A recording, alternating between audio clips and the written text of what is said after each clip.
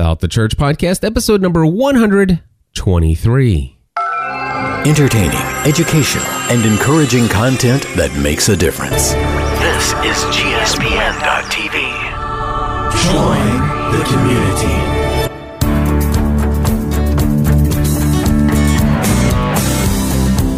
Hello, everybody, and welcome back to another episode of the About the Church podcast. My name is Cliff Ravenscraft. Today I'm going to be talking about, actually playing an audio clip, a very long audio clip, about the parable of the incredibly loving Father, also known as the parable of the prodigal son. That's right, my friends. When I say an incredibly long audio clip, this is the longest clip I think I've ever played. It's going to be 28 minutes in length. Normally, I just want to say this up front. Normally, I would get permission to share this in advance. I have no doubt in my mind that this person would be completely okay with me sharing this audio content with you. And probably will, not probably, after I'm finished with this, I will send a link to the original author of this content or the original provider of this content and let them know that I have used it without permission. And trust me, knowing what I know about these people, they're going to be completely fine with it. I believe, and if not, I'll take it down. Maybe, probably, but I doubt that that's going to happen. Honestly. So anyway, I am going to play 28-minute audio clip from I don't know what to call it. Well, I actually picked it up off of this thing called the Livestream Blog Podcast. All right. If you go to iTunes and just do a search for Livestream as one word and then blog, then you'll see the Livestream podcast or Livestream Blog podcast by Wayne Jacobson. And the artwork is going to show like some flowing water in blue, and it says currents flowing in the Father's love. So this is what you're looking for. This is a podcast that I've been listening to for quite some time now and have benefited from greatly. It's amazing. This is from the author of the book that I had told you about 2 episodes ago, back in episode 121, the author of So You Don't Want to Go to Church Anymore. And I've been listening to this, and this is actually coming from an episode that was released on the podcast on May 31st, 2011, and it's called Transitions 2. I'm going to put a link to this podcast in iTunes in the show notes. But I'm also going to put a link to where you can find this on the web at livestream.org/transition.php. All right, livestream.org/transition.php. And what I'm going to do is I'm going to tell you that it is actually under, I just saw it a minute ago. What is it called? Because I have it right here. It's Livestream 3 Roads to Travel. Yeah, so it's under Disc 2, 3 Roads to Travel. The parable of the incredible Father shows us that there are 2 ways to run from God, rebellion and religion, and only one way to live in Him, a relationship of affection. All right, so here's what I want to do. First and foremost, I want to let you know, as a subscriber to the About the Church podcast, that I recently released, actually I'm going to be working on it as I play the audio clip for you that you're about ready to hear. I'm releasing episode number 165 of the Almost Daily Devotional, and that one's titled Not Following the Rules Anymore. All right, no more rule following or something like that. But if you just go to almostdailydevotional.com and look for episode number 165, I share with you what my life has been like. You know, how are things going after 1 month, actually more than a month of not going to the thing that many people call church, you know, this going to this building every Sunday with the family. How have things turned out after 1 month without doing that on Sundays? And if you're interested in finding out those details, I encourage you to go to almostdailydevotional.com. Look for episode number 165, something about no more rule following or no more following the rules, and you'll see it there. And then listen to that, because I am very excited about some of the things that are happening. And today, when I was listening to this on the treadmill, I've listened to this 28-minute clip probably 3 or 4 times now, and I'm going to listen to it all the way through before I close out this episode and share some additional thoughts with you. But I have listened to this clip several times, and I'll tell you what, this is just absolutely amazing. It is all about the parable of the incredibly loving father. Now, Wayne calls it the parable of the loving father, or the incredible father, I think is what he calls it. But we know this from our training as the parable of the prodigal son. And I have to agree with Wayne after really sitting down and diving into this story that this is not a story about the son. This is a story about the love of the father. And it's amazing. And I hope and I pray that this has the same effect on you guys as at least to some degree that it had on me in understanding how much God loves us. So without any further, ado, I'm going to go ahead and just play this 28-minute clip for you right now, and then I'll come in after it's all finished. So here you go.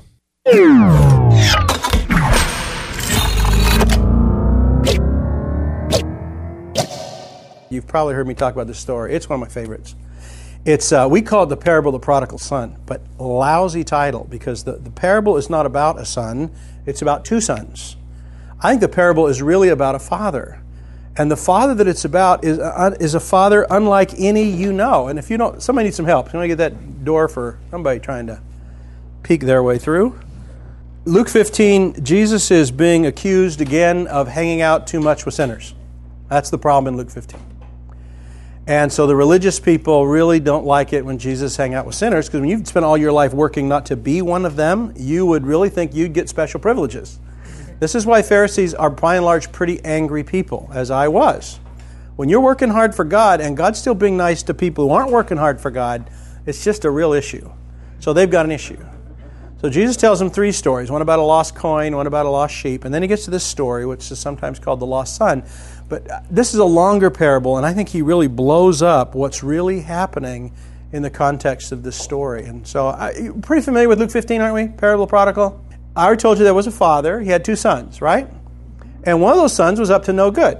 Which son was that? Do you remember? Older? Younger? Younger boy. What does he ask his dad for? His inheritance. Are you doing this for your son? Let me just ask you. You're their dad. You got sons in their early 20s. Your son comes and says, hey, Dad, give me... You doing it? Are you doing it? Nobody's saying no. I'm not doing it. My son's 25. He comes to me next week and says, hey, Dad, listen, I want the inheritance. I'm saying, inheritance? There is no inheritance till I die. And after I'm gone now, you're not getting it. Julie is. So, there you go. I don't get this. This is the most incredible story in the world because the son's up.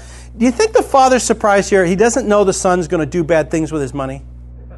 If the son is going to dishonor him that much, he knows.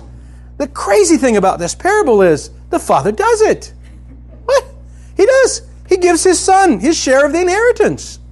And he sends. And what does the boy do with it? You remember? Party hardy. Okay, that's one way to say it. What does he do first? This tells you a lot about this boy. What does he do first? He goes to a far-off country. I mean, you see, you think he has father issues?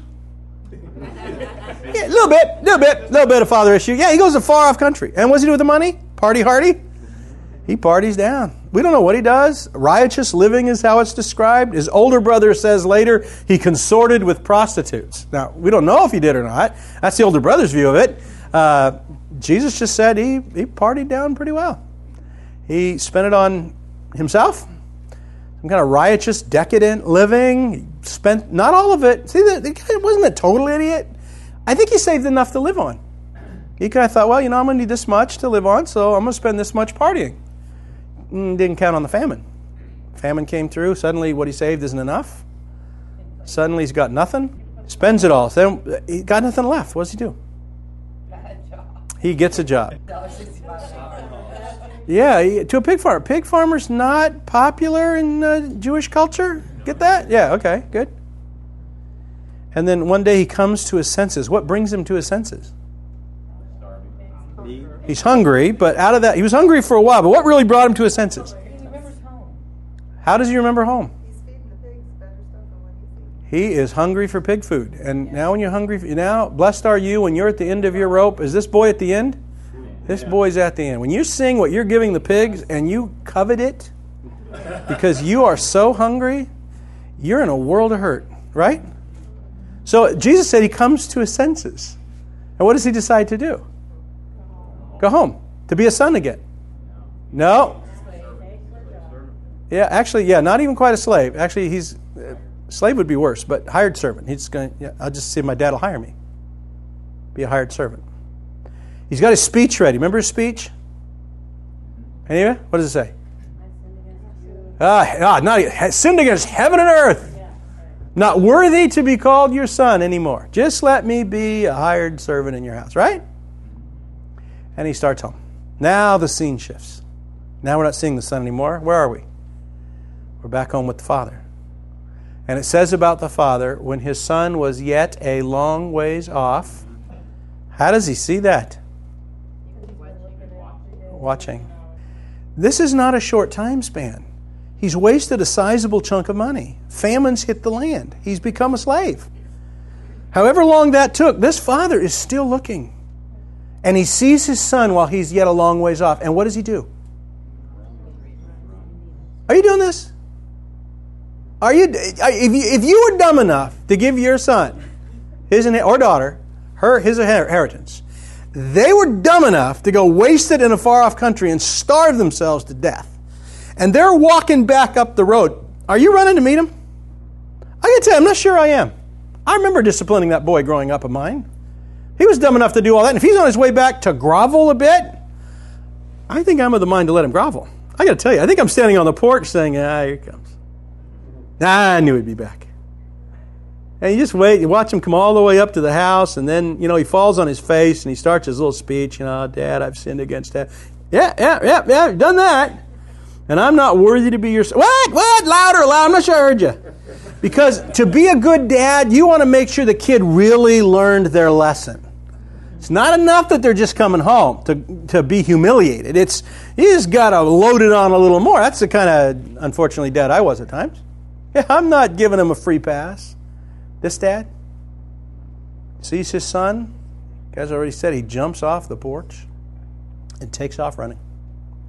Now get the picture. He's not wearing trousers. He's not wearing jogging shorts. What's he wearing? Long robes. Yeah, long skirts. Now, I've never run in a long skirt. Think you'll be pleased to know that? I understand it's a bit tricky, is it? Some of you who have, bit tricky. You got to hike that puppy up and, for a man in this culture to hike up his robes and run down the road was a great sign of dishonor. Men didn't do it. See, we don't get that because we see guys running all the time, jogging, old people jogging, shorts that are way too short. Get some longer shorts. You got that going on all the time. So we don't think about this. And what historians will tell us about this time period, really, the son who took all his daddy's money and wasted it and is coming back poor and hungry and emaciated. How are the townspeople treating that kid? You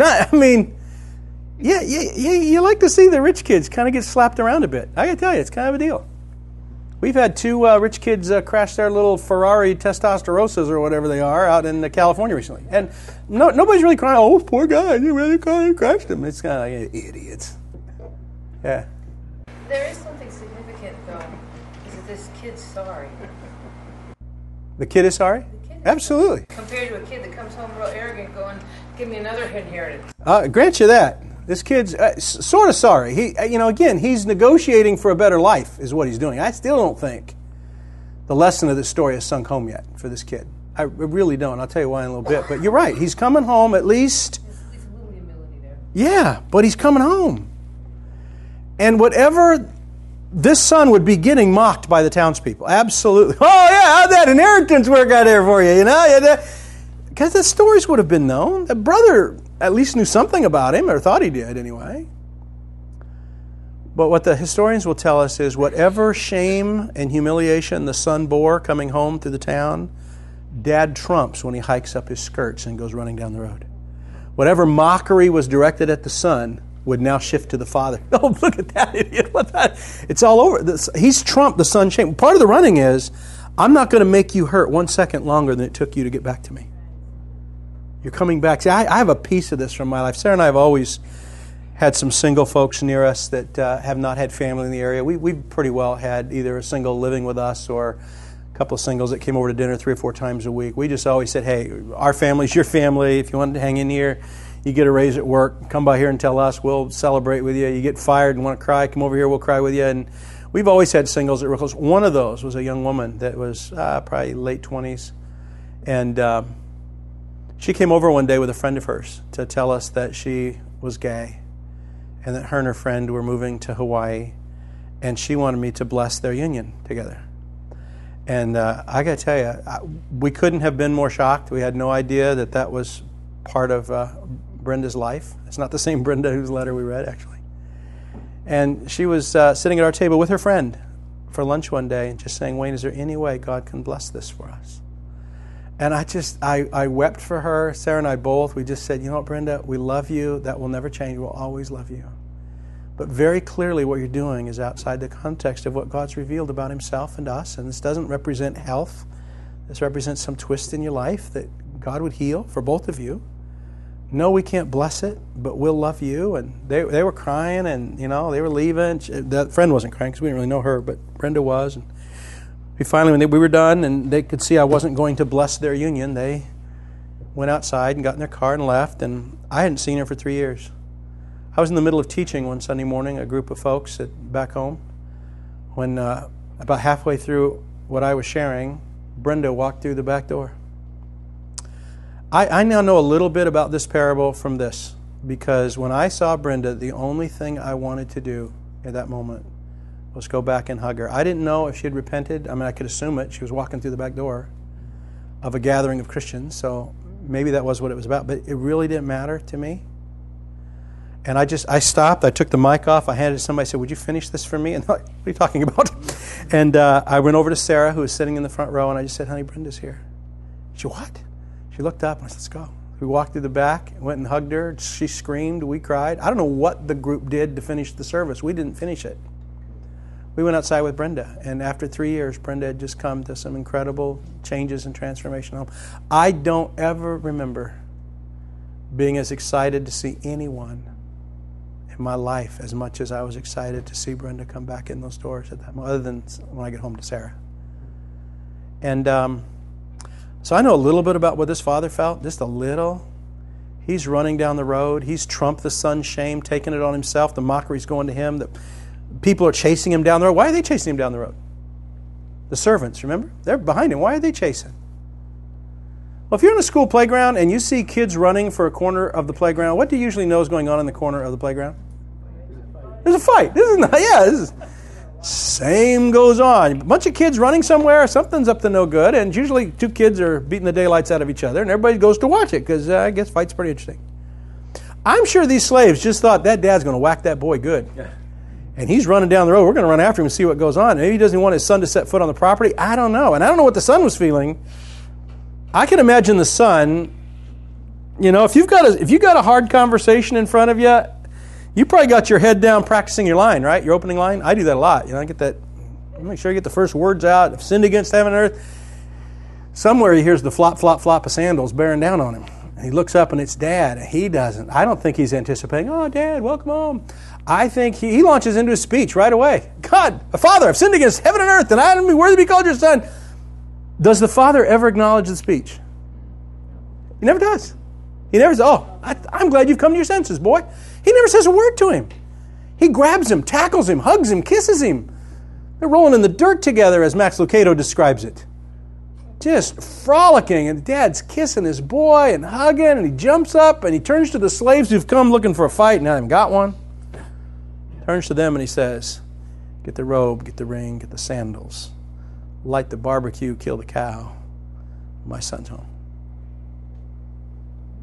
Now, this is the most incredible parable to me, because this father acts like no father you and I have ever known. What father do you know has ever given his son an inheritance who was up to no good, especially? What father? I've told this story all over the world. And I've actually came up, one person at break time said, I know a father who did this. And I said, what? Yeah, his son was 28 years old, crack addict, been in and out of jail for theft and things, and was in a flop house, praying for his son one day. This father felt like God said, give your boy his inheritance. And he went, well, you just doing that? What are you talking about? I wrestled with it for months. Finally concluded that this is what God was asking him to do. He had 3 boys. So he liquidated enough of his estate to get cash for a third of it. He put that third in a bank account in his son's name. And he went into the seedy part of town to find his son, and finally found him on an old dilapidated mattress in a flop house. Went to his son, and when his son saw Dad coming, still in this cracked stupor, got all defensive and scared, didn't know what Dad was coming for. And he said, son, I'm not here to hurt you. And he went and kneeled down by the bed, and he said, I love you. I've always loved you. I'm afraid you're not going to live long enough to see this. So I brought it to you. And he hands the son the passbook. He says, what is this? He says, son, this is your inheritance. I'm going to give it to you now to do with what you will. And the dad left. The story turned out great. This is not something I'd recommend anybody doing. If God tells you to do it, great. The son checked himself into rehab later that day. Got off crack, went back to university, bought himself an education. Turned out marvelously. What an amazing story. Son finally had a way out. But we just don't know a father like this one. What father loves their son enough to give him an inheritance when he's up to no good? How could even Jesus tell a story like this? Except he had already seen it. In a garden called Eden, God gave us everything we needed to have life and gave us the freedom to live it without him. And we did. And we walked away. Jesus is only telling the history of salvation. It's already been done. The younger sons have already taken the inheritance and squandered it in a world on their own pleasure instead of God's life. It's already been done. And the Father waits till sin works its course in us and we're just tired of living to ourselves and trying to provide for ourselves and feed ourselves, and then maybe decide, turn home and be God's slave, be the Father's slave. I think there's amazing moments of the Father revealing himself in this verse and this portion of Scripture. And I like asking people, where do you think in the story? There's some real key moments. The Father giving his son the inheritance and letting him go. The Father waiting over the course of years for his son to come back. The Son, and then welcoming him home with such forgiveness and reinstituting him as a son in the house, not a hired servant at all. Where in this parable do you think the Father demonstrates his love best for the Son? Where in this parable does the Father love the Son the most? I think when I read through this parable, and I think it's even funny that we think of loving the most or loving the least. I think what's in this parable is the Father's love is the only constant thing in this parable. He loves the Son totally when he lets him go. Loves the Son totally when he waits for him to come back. Loves the Son totally when he comes back. The drama of the parable is not driven by the rise and fall of a father's affection. That's the constant. What drives the drama of the story is the Son's perception of that love. When he demands his father's inheritance, he's living as if he is less loved. When he takes that inheritance to a far-off country, he's living as if he is not loved by his father. When he squanders it on his own amusement, he's living as if he is not loved. When he ends up selling himself into slavery, he still does not have any idea how much this father loves him. And even when he comes home to grovel himself a hired hand job, he still does not understand how much this father loves him. All of our wanderings in sin result from the fact that we have no idea how much this Father loves us. We just don't. We measure love in human terms. We try to convince ourselves of God's love. We all have disappointments, things God hasn't done for us when we thought He could, should, would, if He loved us. We've all had disappointments. We've all had hurts. But the reason we find ourselves flailing in sin is because we have no idea how loved we are. Does that son ever get it? I don't know. At some point, maybe eating that steak in that house, realizing he's a son again, maybe then it finally sinks in. And we also know, I think now, why the Father gave him the inheritance and let him go to begin with. How does a father do that? What does the father have with his son at the end of the parable that he does not have at its beginning? What is it? That's a relationship of affection. Does he have it at the start? No, son doesn't treat him with any affection. He has it for the son. Son doesn't have it for him. Why does he let him go? Why does he trade his inheritance? Send it off into debaucherous living in hopes that a son would come home that would share this affection with his father. I think that's the deal. That was so important to God. I think that gives us some glimpse at why Eden, why a tree of the knowledge of good and evil. Why that? Because God treasures in our relationship with Him not our obedience, but our affection. God does not want the indentured servitude of slaves, but the affection, the extravagant affection of sons and daughters whom He loves. Does that make sense?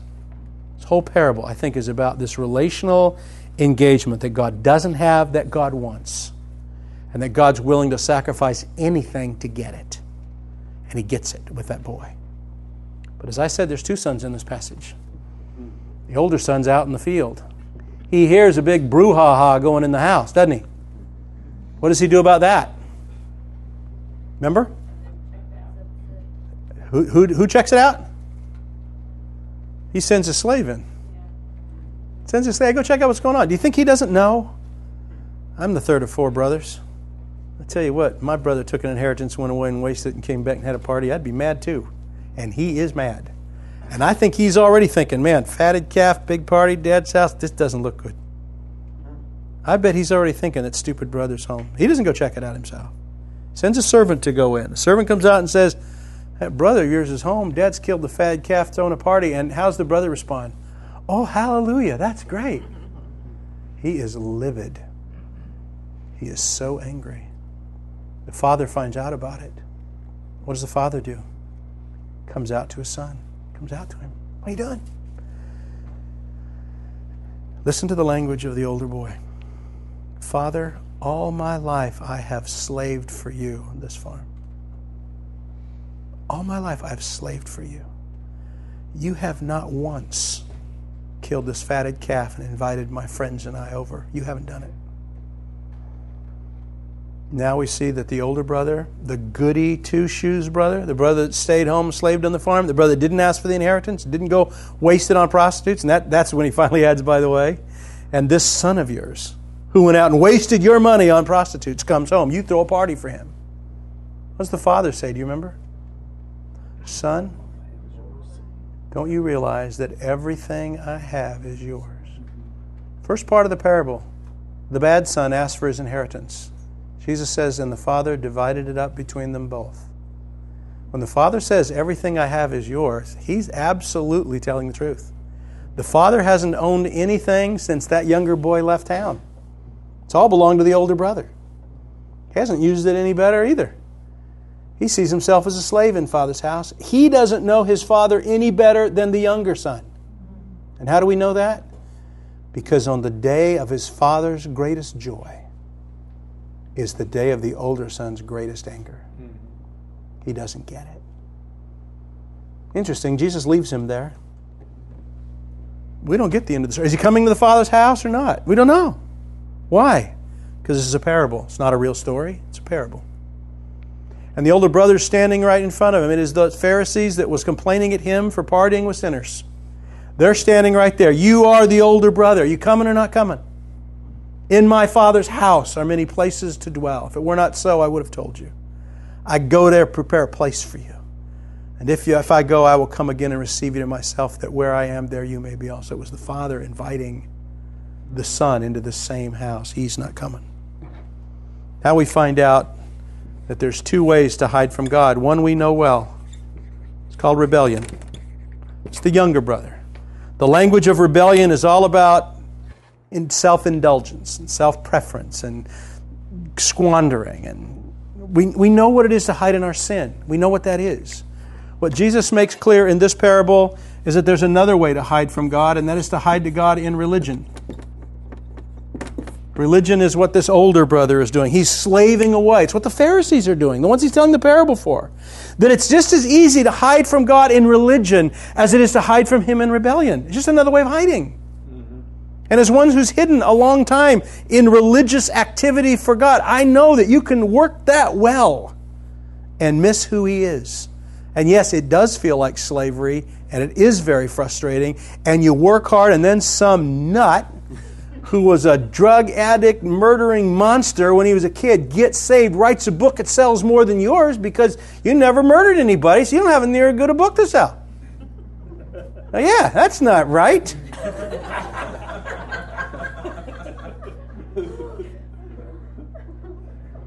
I didn't get into religion to control people. I really didn't. I got into religion because there were some ways that God touched my life, even as a young man, where I knew He was alive in the universe and I wanted to know Him.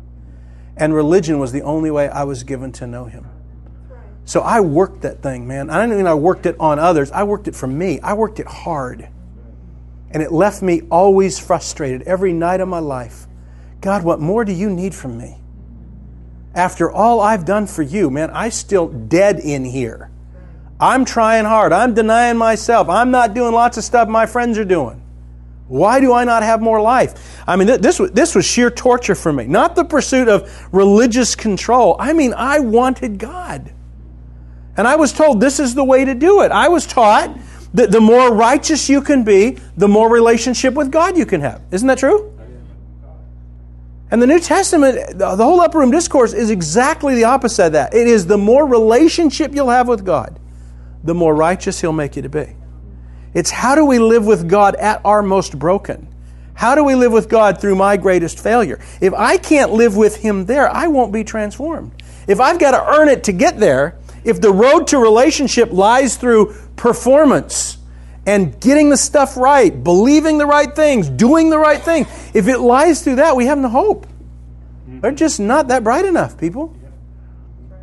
That's why when Jesus says in John 14, right after we stopped reading, Jesus says, if you love me, you'll keep my commandments. Now, religion can take that and say, if you love Him, you'll do what we're telling you to do. Here's the commands. And you take Ephesians and Philippians and old man, new man stuff, and they say, okay, these are the new rules. Now, we're New Testament principles, we call them. It's still a law. It's still we're going to get better by understanding what we should be doing and then doing it. It's still performance. The problem is it doesn't work because what needs to change in all of us is deeper than law could ever touch. Whatever help we need, we're just not good enough, bright enough, whole enough. Only out of this real relationship with Jesus does He begin to untangle sin at its core level. It's not what I'm doing, it's why I'm doing it. I can resist it, but resisting it is not living free of it. And we're going to find language in Romans 8, Philippians chapter 3. The church at Laodicea describes, I would rather have you cold or hot, but not lukewarm. See, Jesus, according to the Revelation 3 church at Laodicea, this is the worst place to live.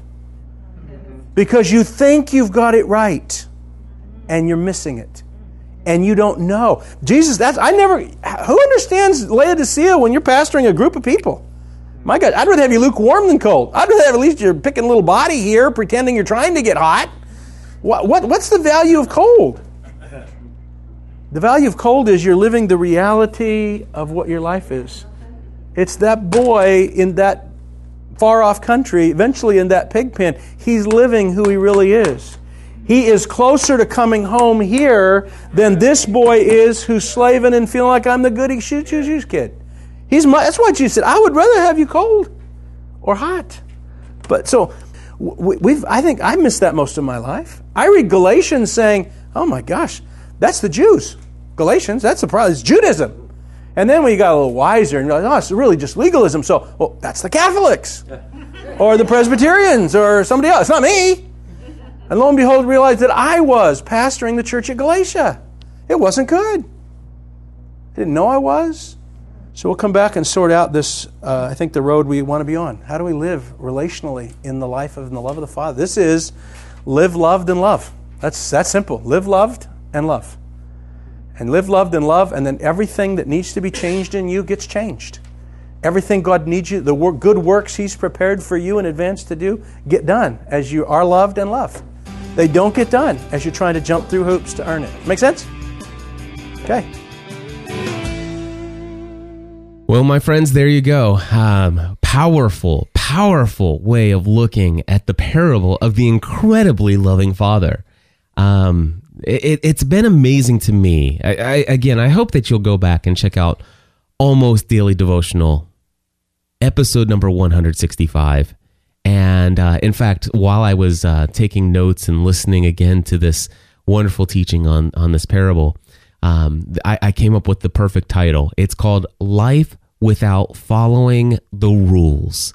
So if you want to hear this, just a peek into the journey that I'm on of living loved, of not trying to follow the rules, but trying to live in Christ, and in Christ being transformed in a way that has never happened by following the rules. And I used to be a great rule follower. And it's funny because I've heard the same guy, his name's Wayne Jacobson. I've heard him have other people call what I'm going through and what he's gone through and what so many other people are going through as a pharisectomy. Having the inner Pharisee removed surgically by God. And that's who I am. I am free in Christ, and I am in love with God, with my Father, and I'm learning to understand God as my Father, as not the Father, but as my Father, and my life is being transformed as a result of it. Here it is. For me, it's 11:30 in the morning right now, and today the only two things that I've accomplished when it comes to my work is the Almost Daily Devotional episode 165 and the About the Church podcast episode 123. And after I'm finished posting or publishing these online myself today, because I just feel led to do that, I'm going to go up and I'm going to have lunch, and then I'm going to get started on my day. Yeah, but here's the thing. I've already started on my day. I've already done some of the most important things that I could do today. I already have. And I have no doubt that this teaching has been a blessing to you. There's no question. If you're still listening, you've been blessed by this today, because I know I have. And I've listened to this over and over again. I want to just share with you some notes that just really stand out to me, and I'll put these in the show notes as well. Just a couple notes that I wrote down. First is the issue. Let's see here. The important thing to remember about the parable of the prodigal son, or the incredibly let's see here. I'm putting this in the show notes. Okay, of the prodigal son, or the incredibly loving Father. It's important to understand what is the purpose of this parable. The purpose of this parable is not about sin. It's not the sin of the son. It's not the focus on, repentance. Is that in there? Absolutely. Is there a repentant heart? It seems to be, and stuff like that. But that's not the purpose of this story. The story is being told by Jesus as the result of him being accused of spending too much time with sinful people. And his reason for telling the story is to understand that, hey, I've come because of the love the Father has for these people. And this entire parable is meant not to be about that son. It's about the Father's love for us. So I think that's the most important thing. If you don't get anything else, well, no, actually, I think there's a lot of other things that are important. But that's, we call it the parable of the prodigal son. It's the parable of the incredibly loving Father. All right, here's the next note that I have. The Father doesn't even acknowledge the prepared speech. He's already, the son's already sitting there. He's like, I've got this, I've prepared ahead of time what I'm going to say. And when he's caught off guard by being met halfway, I think it's important. Go back and listen to this again. Go back and read it again. Go and look at it. Understand this. The son, he's got a prepared speech. Oh God, I've sinned against you. Heaven and earth and blah, blah, blah, blah, blah, and stuff like that. You know what? The Father doesn't even acknowledge that he's said the Father has already wiped away. Here's the thing. The relationship is that this is the son of this father. This boy, this man is already the son of God, if you will. That's the story here, right? We're already his children. We've already, and this is written, this is spoken to understand that our relationship with God through Christ is that we have been adopted as sons. And that when we have done that it's Christ's righteousness. God is already looking at us with love. And not only that, but even when we were in our sin, God loved us. And there's even more in that, if you could just see it. But the fact is that sometimes it's like, oh, well, I know what I need to do to get the Father to forgive me. I must come, bowing down and stuff like that. And I think there's important things about repentance. I do, and stuff like that. But I think we have to understand that God's love is extended to us regardless. I, as a father, I look at my 3 children. My 3 children aren't perfect, but I love them all so much. And I cannot imagine anything that my children will do that would ever make me stop loving them, that would ever make me stop wanting the best for them, that in whatever way that I could provide what's best for them. I just can't imagine anything they'd ever do where I would make them beg and grovel for me to be able to accept them back. And yet, even as as a fallible father, I see that there are times when I do get angry and I'm like, I'm not going to forget, blah, blah, blah. But, here's the thing. God's not like me. God's a perfect father.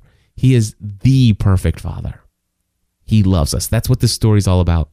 I love how Wayne says, this story, this whole running towards the son, the father running towards the son. He's like, he's like, listen, I'm not going to make you hurt 1 second longer than it took for you to decide to come back to me. That spoke incredible truth and love into my heart to understand that that's the way the Father sees me. And that's what Jesus is telling us in the story. Here's the other one. What father gives an inheritance to a son that he knows is up to no good? And this is exactly like what Wayne says in the garden. This is the story about how humanity, this is how our lives as humans has gone. God loves us, and he knew what we would do. He's telling the story that's already taken place, but the Father waits, and he's waiting for us. And I love the question, where he asks, where in the parable does the Father demonstrate his love the most in this parable? And the fact is there is no place where he demonstrated it. It's the same. The Father demonstrated his love by first, bringing us into this world. Second, by giving us an inheritance, even though he knew that we would not do the things that are in our best interest. He patiently waited for us and never gave up. Never gives up on us. He's eagerly waiting for us to come to him. He runs to us. He demonstrates his love for us. His love is his love. We are loved. There's nothing I can do that will make him love me less. I am his son. There's nothing I can do to make him love me more. I am his son. And these are the things that I'm starting to understand about my relationship with God that is transforming my life. I love this next note. What does the Father have with the Son that he didn't have at the beginning? And it's a relationship of affection. And that's exactly what God has with me now. I have a relationship with him, not of, I feel like I need to appease you. I need to earn your love for me. I no longer come to God's word thinking, I need to do this because this is the only way I can get you to bless me. You gave me eternal life, so you provide for my food, so I should go out and work in the fields for you like the older son. I'm not like that anymore. I used to be, but I'm not anymore. Now I have a relationship with God because I have an affection for him. I understand his love for me, and his love for me is transforming me. God does not want, and here's the next thing, God does not want the indentured servitude of slaves, but the affection, the extravagant affection of sons and daughters whom he loves.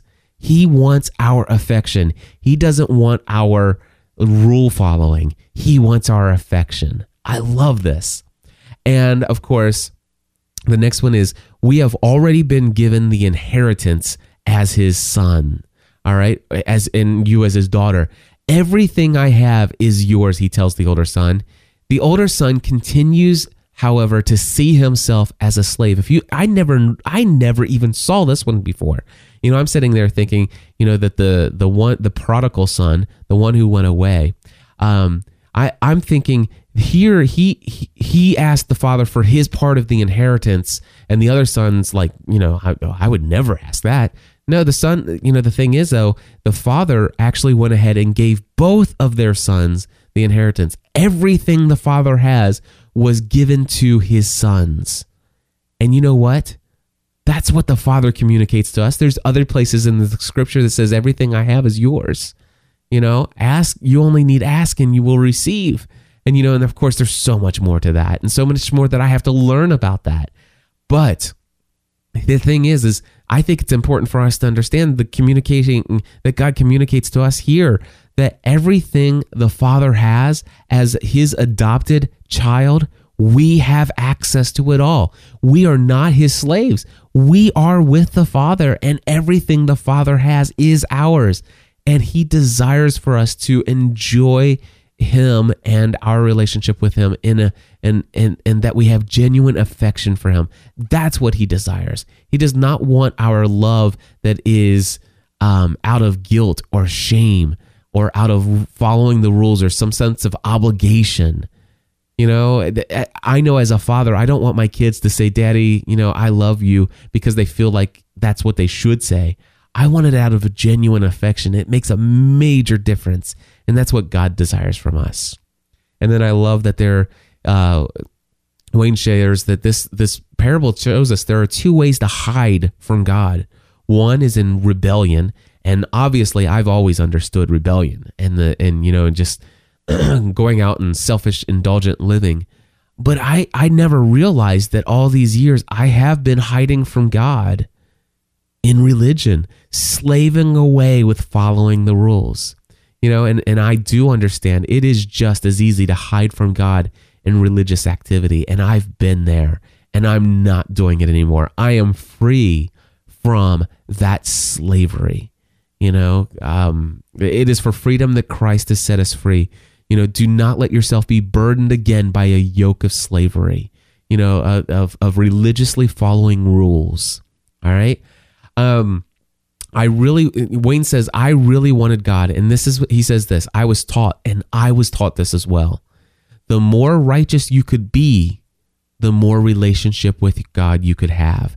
And that, my friends, is how I spent most of my life, trying to get I really wanted God as well. And I was taught the more righteous I could be, the more relationship with God I could have. And that is not true. That is not true. I have been looking at the New Testament through a whole different lens, and I see clearly, and I know for a fact because I'm experiencing it. The more relationship that I have with God as my Father, the more relationship I have in Jesus Christ, the more righteous he'll make me. And I'm not, the thing is in his sight, I'm already there, but out externally and internally and so many other areas in my life, there's a lot of work to be done, but it's being done from the inside, and it's done out of the affection and the love and in the love that I have, that the Father has for me. My friends, that is going to wrap it up here for this episode of the About the Church podcast. This is an amazing journey God's brought me on and has had me on, and I have no idea where it's leading. But I tell you what, I've never been so fired up. I am so excited about what lies ahead. God willing, that I'm here in a week from now, 3 weeks from now, a month from now, a year from now, 10 years from now. I'm excited to go forward in Christ in my relationship with God, my Father, and seeing where it takes us. I encourage you to join us. Hey, if this content is something that encourages you and inspires you, would you consider becoming a Plus member? Head over to gspn.tv/plus for more information. Just wanted to throw that in there. But anyway, God bless you all. I pray that you find the Father's love and live loved.